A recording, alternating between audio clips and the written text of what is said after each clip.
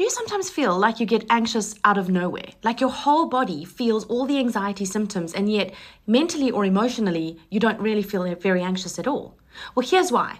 If you've been struggling with stuck anxiety for some time, then your brain is always checking your body to see if there are symptoms of anxiety, right? There is a level of anxiety about anxiety, or you're kind of waiting to become anxious. So you're always checking to see whether you're anxious.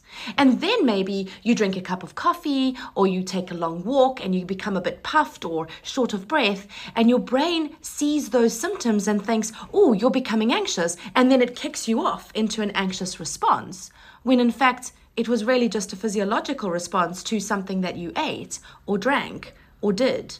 So in many ways, your brain can misinterpret physical symptoms in your body and think you're becoming anxious when in fact you're not.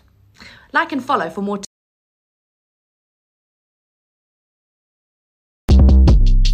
Shortcast Club.